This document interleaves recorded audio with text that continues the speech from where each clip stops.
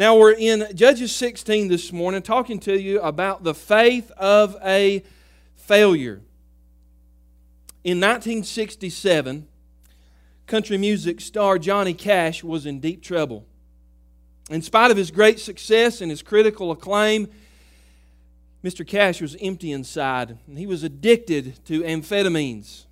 In fact, Cash wrote in his autobiography, he said, quote, "I was canceling shows and recording dates, and when I did manage to show up," he said, "I couldn't sing because my throat was too dried out from the pills. I was in and out of jails, hospitals, car wrecks. I was a walking vision of death," because that's exactly how I felt. Because his drug use had isolated from his friends and family and colleagues, Johnny Cash felt abandoned. He felt lonely, completely hopeless. So in early of October 1967, he decided it was time to end it all. He said, quote, "I had wasted my life. I had drifted so far from God and every stabilizing force in my life that I felt there was no hope for me." And I'm praying for you today if you feel that way. Cash made his way to the Nickajack Cave on the Tennessee River just north of Chattanooga, Tennessee. There lay a complex system of caves that run under the mountains for miles. He said, "It was my intention to crawl into that cave so that I would never find my way out and that no one would be able to locate me until I was dead." Cash parked his Jeep. He entered the cave and he crawled for nearly 3 hours until the light in his flashlight batteries dimmed out. He lay there in the complete darkness, utterly exhausted. And he said this, "The absolute lack of light was appropriate, for at that moment," he said, "I was as far from God as you could ever get." Wow. Now, if one man in the Bible could relate to Cash's self-destruction, it was the man we've been learning about these past few weeks, Samson. His downward spiral that we're going to read about here today in Judges 16 is a lot like Johnny Cash's descent into that dark cave. And we'll hear the rest of Mr. Cash's story toward the close of the sermon, but Samson was the epitome of wasted potential. So many years of his life was lost in sin, and it pains one to think what might have been from this mighty man had he fully given himself to God. And it's ironic, Samson's name means sunshine, and Mr. Sunshine ends his life in darkness. Now, Judges 16 traces the sad descent of this hero. And by the end of the chapter, we're going to see how this mighty man was made weak because of his unbridled passions. So in a negative way, you might say that Samson shows us the high cost of low living.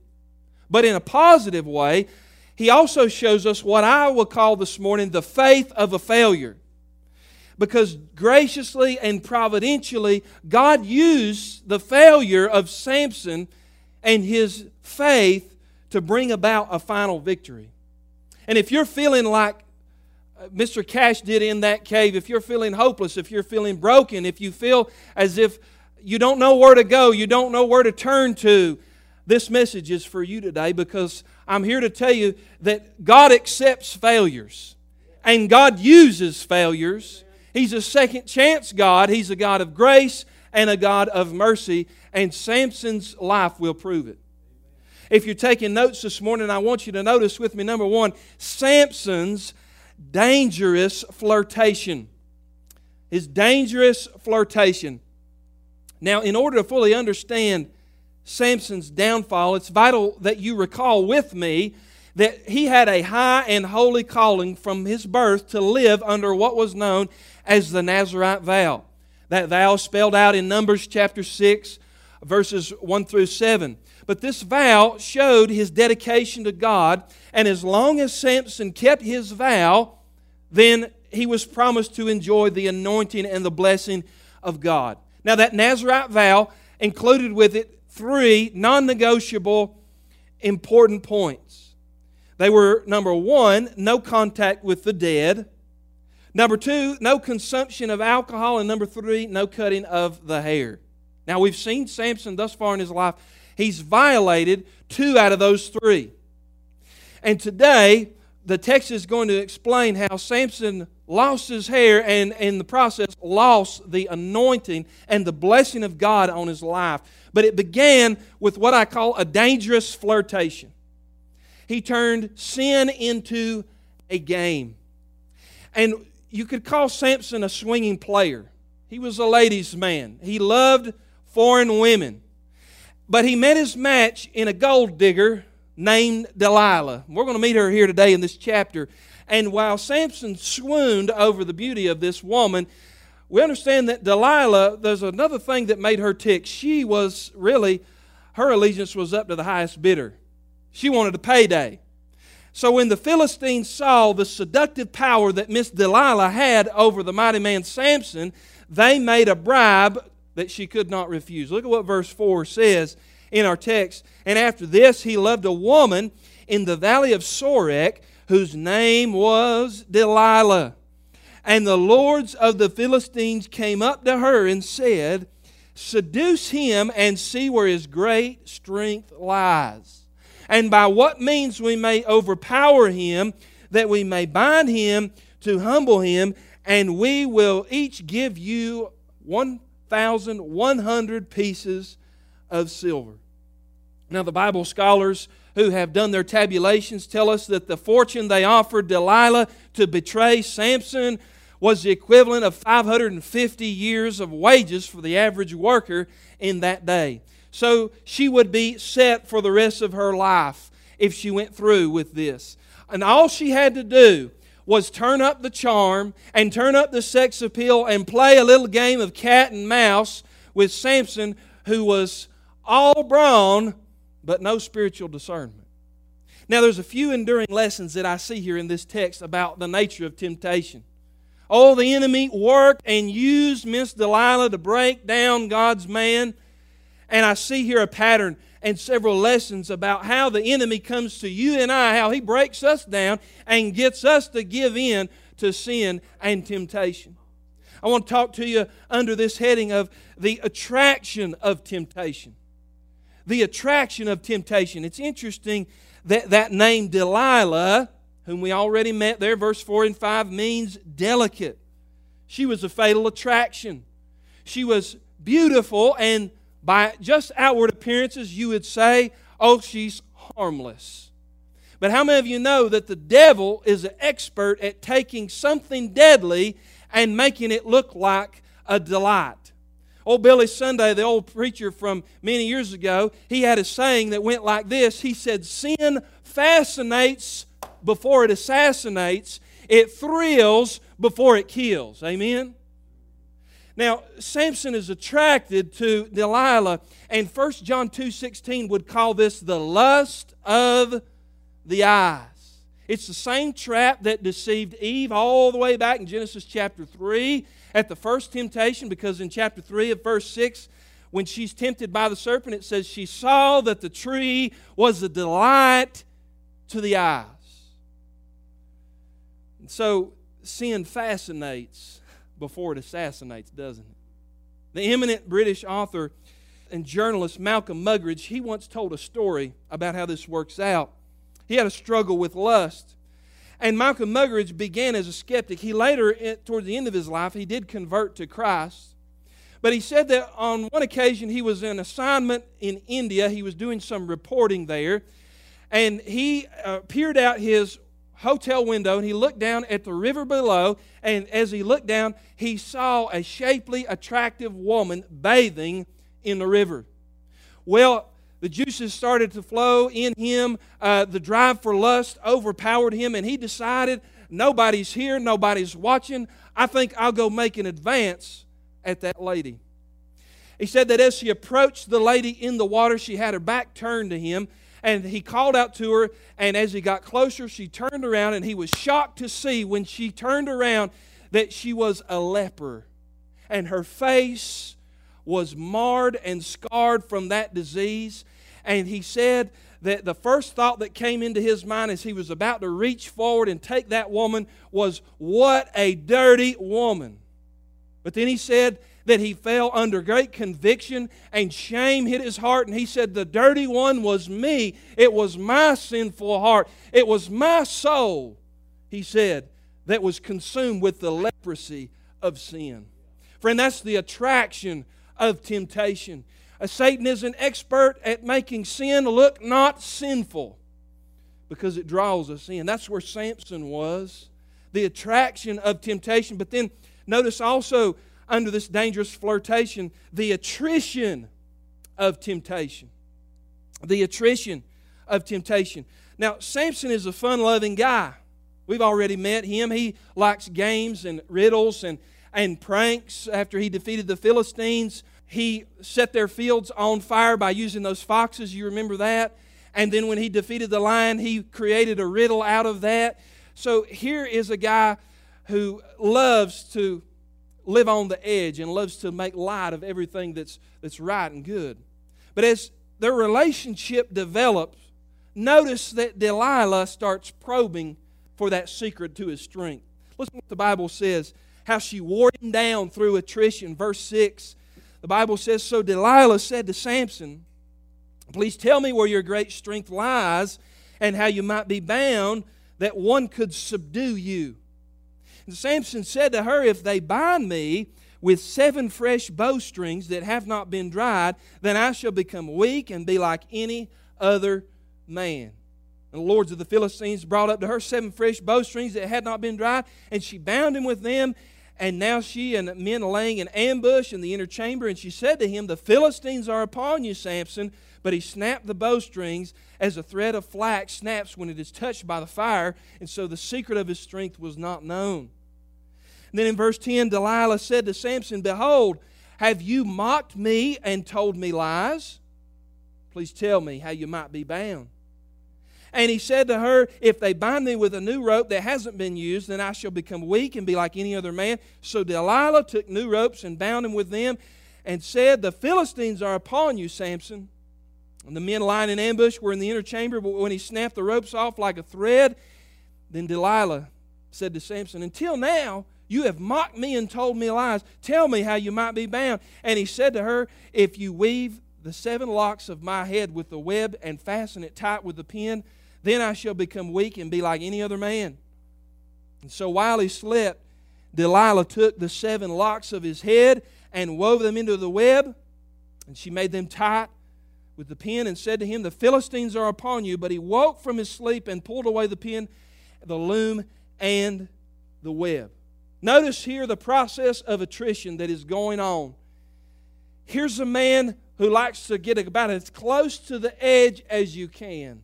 Push it right up to the limit. And Samson is feeling prideful. He's feeling cocky. He's feeling confident. And as he's toying with her, she's toying with him. He doesn't realize it. Samson thought it was all one big game. But it turned out to be Russian roulette. And how many of you know if you spin the barrel enough times, one of those, it's going to land and you're going to bite the bullet.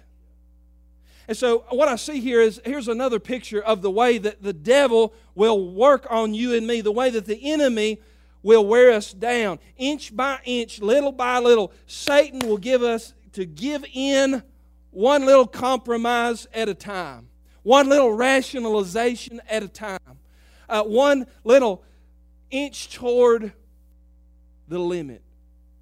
So Delilah was patient. She tried it over and over and over again. And you know what? The devil is patient with you and me. He don't get in a hurry. He knows how to trip us up. He knows how to make something look good. He knows how to tell us lies to believe the deception that somehow we won't get caught, that somehow we'll be the exception to the rule, that the consequences don't apply to you and me. But the devil is clever enough to know, he knows that a lot of Christians may not blow it in that one single moment. So he'll work on them until he can wear them down, and he will attrit our patience and our strength. Reminds me of what happened one day when I come out and I noticed my car. I was walking around my car and I looked at the tires, and I noticed that one of those tires was pretty low. So I got out the air compressor and I checked it.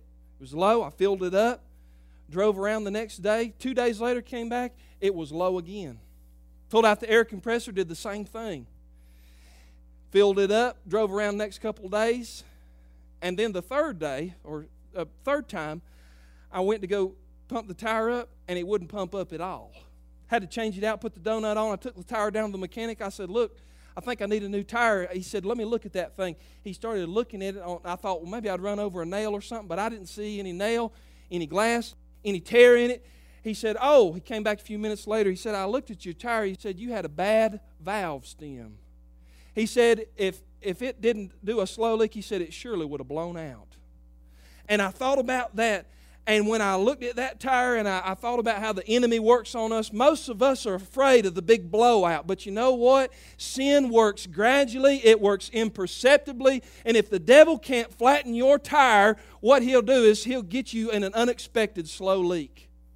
You don't know that you're being pulled out by the undertow and the current of sin.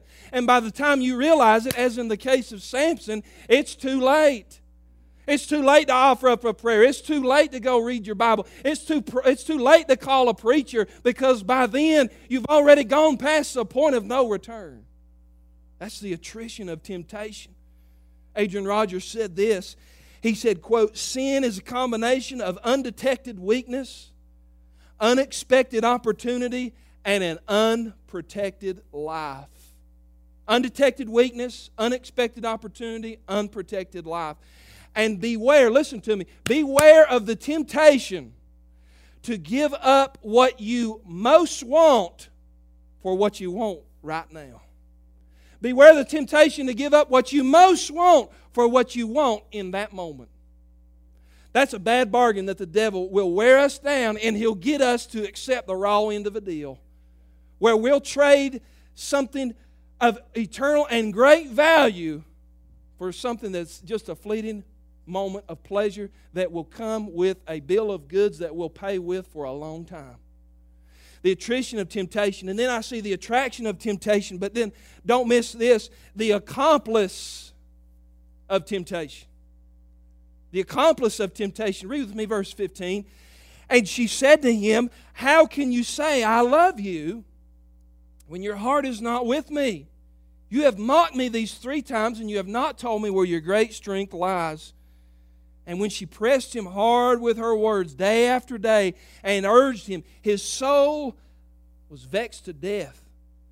He told her all his heart, and he said, a razor has never come upon my head, for I have been a Nazarite to God from my mother's womb. And if my head is shaved, then my strength will leave me, and I shall become weak and be like any other man. Now notice here, friends, if you're keeping count, if you study Samson's life all the way from Judges 13 to now in Judges 16, this is the 3rd woman that he's had a relationship with. All of them were Gentile women. They were pagans, women that he should have never been associated with. And he keeps putting himself in this bad situation with shady women, and really he's tempting himself. He doesn't have the wisdom to see that he's making it way harder on himself to stand up to the wiles of the enemy. And so this Delilah's just the 3rd accomplice in all of this. She's the 3rd lady in a long string of temptation. And notice that Delilah uses the same tactics as Samson's first crush, the woman at Timnah, all the way back in Judges 14. She played that card. If you really love me. She played that one to perfection. And the Bible says that Samson spilled the beans. And here's another illustration of how temptation works. It works through bad company, don't it? These are people that Samson had no business going to bed with, being with, associating with. You know what 1 Corinthians 15:33 says? Do not be deceived. Bad company corrupts good character. And I'm asking you today, are there some Delilah-like influences in your life? People that you are associating with, people that you're running with, people that you're rubbing shoulders with, that you need to sever and cut off in your relationship. We have to be careful about the people that we allow into our inner circle. A lot of times we think, well, I'll influence them positively, and yes, we are called to be salt and light and to witness to folk, but how many of you know it's a whole lot easier for somebody to pull you down to their level than for you to pull them up to where you are? That's exactly what happened in Samson's life. He kept running with the wrong crowd. He kept dating the wrong ladies. And no wonder he fell on his face, because he kept putting himself in a bad situation that no red-blooded male could stand up to. I mean, if you got testosterone in your bloodstream, there's no way you could have stood up to this persistent nagging and persistent temptation. And some of us are playing games with sin today. I might just sit down and preach a little bit right here. Some of us are playing games. We're toying with the bottle. We're toying with pornography. We're playing games at church. We're not really living a holy life. We're not really serious about serving God. We come when it's convenient. We set the rules, but we don't really care about living a holy and a blameless life before God. We're just playing games with it, just like Delilah and Samson was playing games. And I'm telling you this morning, I love you enough to tell you, if you keep playing that game, you're going to lose. You're going to lose. You're going to fall on your face.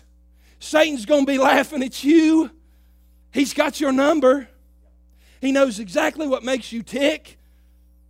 And you may get by with it first time, second time, third time. It may become a routine in your life. But I'm telling you, be sure your sins will find you out. My goodness. Look at where Samson is. That's his dangerous flirtation. Then I want you to see here Samson's degrading fall. Samson's degrading fall. You say, preacher, do you really have to preach this stuff? Yes. You know why? Because I get tired of counseling people whose lives have fallen apart in sin. I get tired of hearing, well, we've decided to have a divorce. I get tired of young men coming and saying, I'm addicted to pornography. Can you please help me? And by then, they're so deep into it. I'm tired of picking up the wreckage and the pieces of people's lives who it could have been real simple if they just would have got down on their face and repented and asked God to help them to deal with the temptation in their life. Oh, don't be deceived. Satan, he's got a big crosshair. He's got a bullseye on your back and my back. Oh, my goodness. I'm telling you this today because I love you. And because I'm so tired of Satan destroying homes and destroying families and marriages and people's lives being in wreckage because of it. Samson's degrading fall. So with Samson's big secret out in the open, what follows, as we read in the text, is what you might call the most expensive haircut in history. Oh, this haircut cost him everything. Delilah has done what the Philistines could never do. This man, Samson, he's unbeatable in combat, unparalleled in strength, and yet he's self-sabotaged and he's putty in the hands of a little woman. What a tragic story of a man who had it all and lost it all. Had the anointing of God, had a special birth, had godly parents, had superhuman strength, had a calling, had a ministry, had great power on his life, and yet he gave it all away for a little pleasure. How foolish are we? Got a family, got a good job, got a reputation, got a place in the church, got all these blessings from God, and yet we'll give it away for something so fleeting, won't we? Notice here in our text, Samson's degrading fall, there are three ways that sin took its toll and drug him down. Notice this, Samson lost his strength. Verse 18, Samson lost his strength. When Delilah saw that he had told her all his heart, she sent and called the lords of the Philistines, saying, come up again, for he has told me all his heart. The lords of the Philistines came up to her and brought the money in their hands. She just wanted the payday, didn't she? And she made him sleep on her knees, and she called a man and said, shave off the 7 locks of his head. And then she began to torment him, and his strength left him. Verse 20. And she said, the Philistines are upon you, Samson. And he awoke from his sleep and said, I will go out as other times and shake myself free. But watch this. He did not know that the Spirit of the Lord had already left him. God help. One of the saddest verses, perhaps in all of the Old Testament. Samson's power, listen, was not in his hair, but it was what his hair symbolized, and that is his dedication to God. And what happened is he'd sinned beyond the point of no return. And God allowed His great anointing and His great gift to be stripped from him. What a caution to you and me. You may have a powerful singing voice. You may have a great preaching ministry. You may have open doors to reach people and touch lives. God may have anointed you and me to do great and mighty things. But friend, we can sabotage ourselves. And when we go across that line that Samson went, God can close the door. God can take the anointing. God can rip away the blessing that He wanted to give us. How many good men have you known? How many men in the ministry who were strong men of God, who had powerful sermons, who saw souls saved? I could name names, Ravi Zacharias and Mark Driscoll and James McDonald, and yet they're all casualties of the Samson syndrome, because the bigger they are, the harder they fall. And Satan, just one by one, he's taking them all down. I've seen it happen in ministry. And it's heartbreaking, because they did not know that the Spirit of the Lord had already departed. Friend, listen to me. I think I would rather die than to lose my reputation, lose my anointing, and lose the blessing of God on my life. God, kill me before I disgrace my name and disgrace my family and break the heart of my wife, and most of all, bring shame to the name of Jesus Christ. He lost his strength. You see, listen to me. There comes a point in a backslider's life when they go so far and God says, all right, you want to go that way? And He takes His hand of protection off of them. See, Samson had been shielded thus far. God had been taking care of him. He sinned multiple times. He violated his vow multiple times. And each time he did, God showed him mercy. God gave him grace. God shielded him and protected him and withheld judgment from him. But there's a line. It's an invisible line. You and I don't know where it is or what it looks like. But when you cross that line and God's had enough, listen, the Bible said that the Spirit of the Lord departed from him. He withdrew His protective hand over the life of this man, and He let him live with the consequences of those sinful choices. That's why the most miserable person in the world is a backslidden Christian. You know why? Because they know what they had and they realize what they've lost. This guy had it all. He lost it. Man, oh man, let us learn today. Samson lost his strength. Samson lost his sight. Here in verse 21, the Bible says, and the Philistines seized him and gouged out his eyes and brought him down to Gaza and bound him with bronze shackles. And he ground at the mill in the prison. What great irony here. You see, it was Samson's eyes that constantly got him in trouble, wasn't it? He kept looking at those foreign women. In fact, the first one, remember what he told his mom and dad? They said, you don't want to marry this Philistine girl. He said, oh, but she looks right in my eyes. It's only when you've fallen in sin and you've got broken pieces left in your life that you can look back and you say, why did I ever try and rationalize that that was okay in my life? You can make any sin, any addiction, any bad behavior sound okay in your mind, and you can say, well, it's right in my eyes. It's convenient. It makes sense. There'll always be grace. I can always just pray and repent and get back in God's good graces. That's the kind of thinking that we take into our lives sometimes, to our own detriment. But Samson had been spiritually blinded by sin. Now he's physically blind.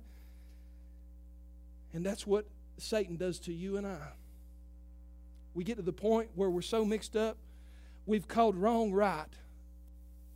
And we've made it make sense in our mind. He lost his sight, he lost his strength, but then also notice what verse 21 says. He lost his station. Look at what it said. And they bound him with bronze shackles, and he ground at the mill in the prison. He'd become a slave to the Philistines. In other words, he is now reduced to the work of a beast. And here Samson, the mighty man, becomes a laughing stock to the pagans. You know, when we fall and we backslide and we get into sin, we ruin our reputation. And everybody knows us in the community. They know the story about our lives, and that's the only way they see us anymore. Oh, I thought, Joe Schmo, he was a good Christian, he was a good deacon, he was a good Sunday school teacher. But man, oh man, look at what the mess he made in his life. And now Samson has become the butt of the joke. He's become the entertainment for the enemy. Warren Wiersbe said this. He said, quote, Samson's sad end reminds us of the blinding, binding, and grinding results of sin. Sin will take you down and grind you to the very bottom to where you're just nothing anymore. Good gracious. What an illustration of the old rhyme. The old preacher said it. I heard it so many times growing up. Sin will take you further than you wanted to go. It'll teach you more than you wanted to know. It'll cost you more than you wanted to pay and keep you longer than you wanted to stay. Samson's degrading fall and his dangerous flirtation. But there's good news. There is grace in all of this. I want you to notice as we close today, Samson's dying faith. There is a ray of hope. It dawns in verse 22. Look what the Bible says. And the hair of his head began to grow again after it had been shaved. Even in the midst of the worst kind of failure, God is present. And God is going to bring in His mercy and His grace some partial restoration to this fallen man. Aren't you glad that God didn't give up on fallen servants? Can you say amen today about a second chance God? Can you say amen today about a God of grace and a God of mercy, that when you've blown it and when you've brought shame to your name and when you have really done yourself in, that there is a God in heaven who will still respond to the lowest cries of a sinner? Praise God for that. No doubt Samson has spent some long days grinding. And he spent some lonely nights in that jail. And you know what? Like the prodigal son who was far away in the country slopping it with the pigs. I believe Samson had an awakening there. Because look what the Bible says. You're going to get a window into his wounded heart. Verse 23. Now the lords of the Philistines gathered to offer a sacrifice to Dagon their God and to rejoice. And they said, our God has given Samson our enemy into our hand. And when the people saw him, they praised their God, for they said, our God has given our enemy into our hand, the ravager of our country, who has killed many of us. When their hearts were merry, they said, call Samson, that he may entertain us. So they called Samson out of the prison, and he entertained them, and they made him stand between the pillars. And Samson said to the young man who held him by the hand, let me feel the pillars on which the house rests, that I may lean against them. And now the house was full of men and women. All the lords of the Philistines were there. And on the roof there were about 3,000 men and women who looked on while Samson entertained. Then Samson, verse 28, called out to the Lord and said, O Lord God, please remember me and please strengthen me only this once, O God, that I may be avenged on the Philistines for my two eyes. Don't you love that prayer of Samson? Oh God, I remember who I was. God, I remember my mom and daddy raising me different. I remember my mama telling me about the angel that visited her, telling me about my special calling. God, I've made a mess of my life. God, I've thrown away the blessing that you wanted to give me. God, if there's mercy left in your heart, will you hear the cry of an old broke down sinner and bless me one more time that I might bring some glory to your name? That's what come out of the bottom of this man's broken heart.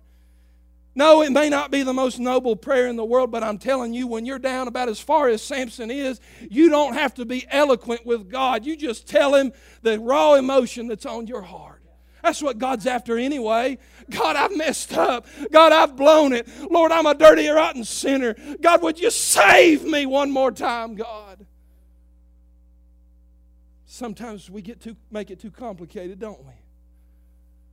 God's after the broken heart. He's near to the brokenhearted and those who are contrite in spirit. Notice what happens in the Bible. It says in verse 29, Samson grasped the two middle pillars on which the house rested, and he leaned all his weight against them, his right hand on one, his left hand on the other. And Samson said, "Let me die with the Philistines." And then he bowed with all his strength, and the house fell upon the lords and upon all the people who were in it. So the dead whom he had killed at his death was more than those that he had killed in his life. Oh my goodness. Do you see the providence of God, the grace of God in Samson's life? God actually used Samson's blindness in this moment to help him win this last victory. This is how good God is. If Samson would have had his eyes, they would have never let him get to those pillars. But notice here, because he was blind, because they thought he was helpless, because they knew that he was an old washed up has-been, he can't hardly see, they let him get to a place where he could push all of his strength and all of his weight on those pillars to bring the house down. And I'm telling you, the point of this is that God can even use the evil. God can even use the side effects of our sin. God can use our bad choices and the things that result from it. God can use it in His perfect and providential will to bring about one final victory, to bring about grace, to bring about glory in the life of an old washed up, broken sinner. My goodness. Even Samson's blindness contributed to this victory. Notice what he says in verse 30. So the dead whom he killed at his death was more than those who he had killed in his life. What a bittersweet thing. The bitterness is that imagine what Samson could have done had he just followed wholeheartedly after the Lord. He could have fought many more battles and won many more victories, but it's also sweet as well. How good is God? How good is God to open the windows of heaven and said, "All right, Samson, you don't deserve it. Samson, you didn't earn it, but I'm going to bless you one more time." And my God of grace, a God of amazing grace, poured it down on Samson and let him feel the strength that coursed through his body one more time like it did in days of old. And he got one final push and one final victory over the enemies of God. Oh, friend, what a good God we serve. What a mighty and a merciful God to use old broke down Samson for one more battle, for one more victory. You know what? He was partially restored. You say, "Preacher, is there hope for me today?" Oh, by the authority of the Word of God, there's hope for you today. There's a second chance for you today. You can feel the joy of salvation again. You can have the presence of God sweet upon your life once again. You can know the joy and the pleasure and the strength of walking with God again. Maybe you're lost, you're undone, you don't know Christ. I'm telling you today, if He can do something with old broke up Samson, He can do something with your life. Just give Him the broken pieces and say, "Lord, you've got to make something out of this mess." God can and God will, because He's a God of love. Don't miss this last of all. Despite all of his flaws, you know who Samson points us to? Jesus. Aren't you glad for a cross today and an empty tomb?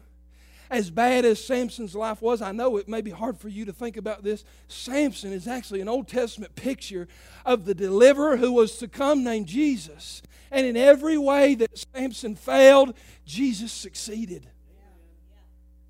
I made a chart. Look at this. Samson was tempted 3 times by Delilah and fell into sin. But Jesus was tempted 3 times by Satan, and he overcame the temptation. Samson was taunted and mocked by the Philistines. And while on the cross, Jesus was taunted and mocked by his enemies. Samson felt the Spirit of God depart as he was abandoned. And Jesus on the cross, when He made atonement for our sins, did He not say, my God, why have you forsaken me?" Samson offered a final prayer.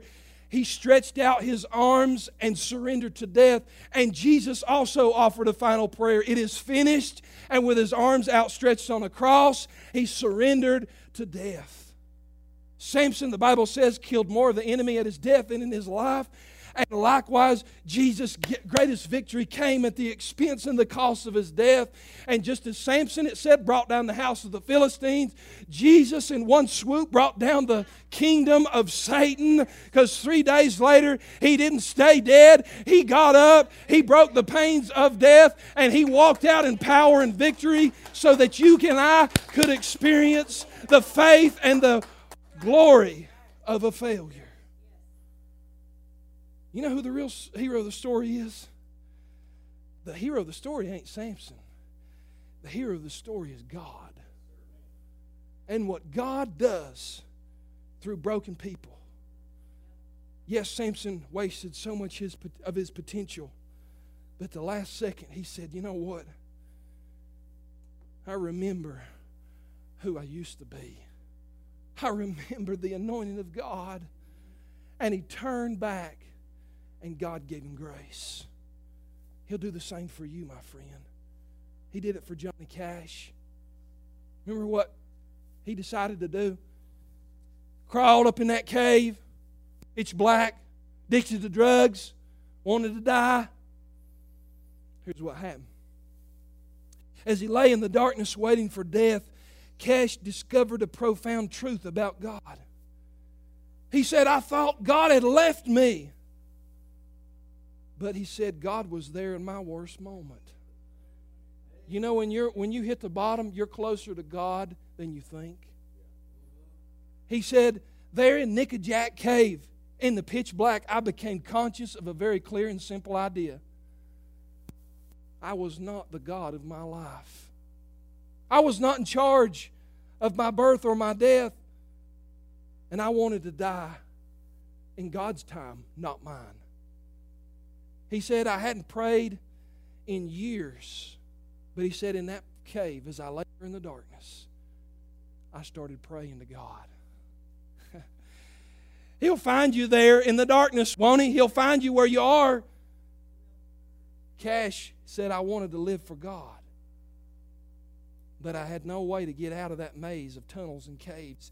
He said, deep inside that cave, he said, I heard a voice as clear as my own mother or father. He said, it was the voice of God that spoke to me that said, get up and live. Wow. Johnny Cash said, so I started crawling. And I crawled and I crawled and I crawled until I felt the faint touch of a breeze. He said, I followed the touch of that breeze till eventually I saw light. And when I saw the mouth of that cave, he said, I knew I could live. And as he said, he emerged. There was his mother and there was his wife. And the women were outside praying, and they knew that God was going to do something. Here's what he wrote about it. He said, God saved me from killing myself. And he said, beyond that, he took me off drugs. And he brought back the joy of my salvation. He said, quote, the greatest joy of my life is knowing that I have God with me and that I don't have to be afraid of death. He said, because I've already been there and God was there with me. Golly, what a story. What a God. And he can work and he can move in your life just the same. As our musicians are coming, as we get ready for invitation, I wonder if anybody needs to respond to the message today. Maybe you feel like old Samson, like you've just wrecked your life and there's no way back and there's no hope. I'd love to meet you at the altar and hear you pray, and we can find the grace of God. Maybe you do need a second chance. Maybe you need Christ. You've never really repented and trusted in Him today. Well, He died for you, and He loves you, and He gave His life for your sin, and He raised up from the dead so that you can have eternal life.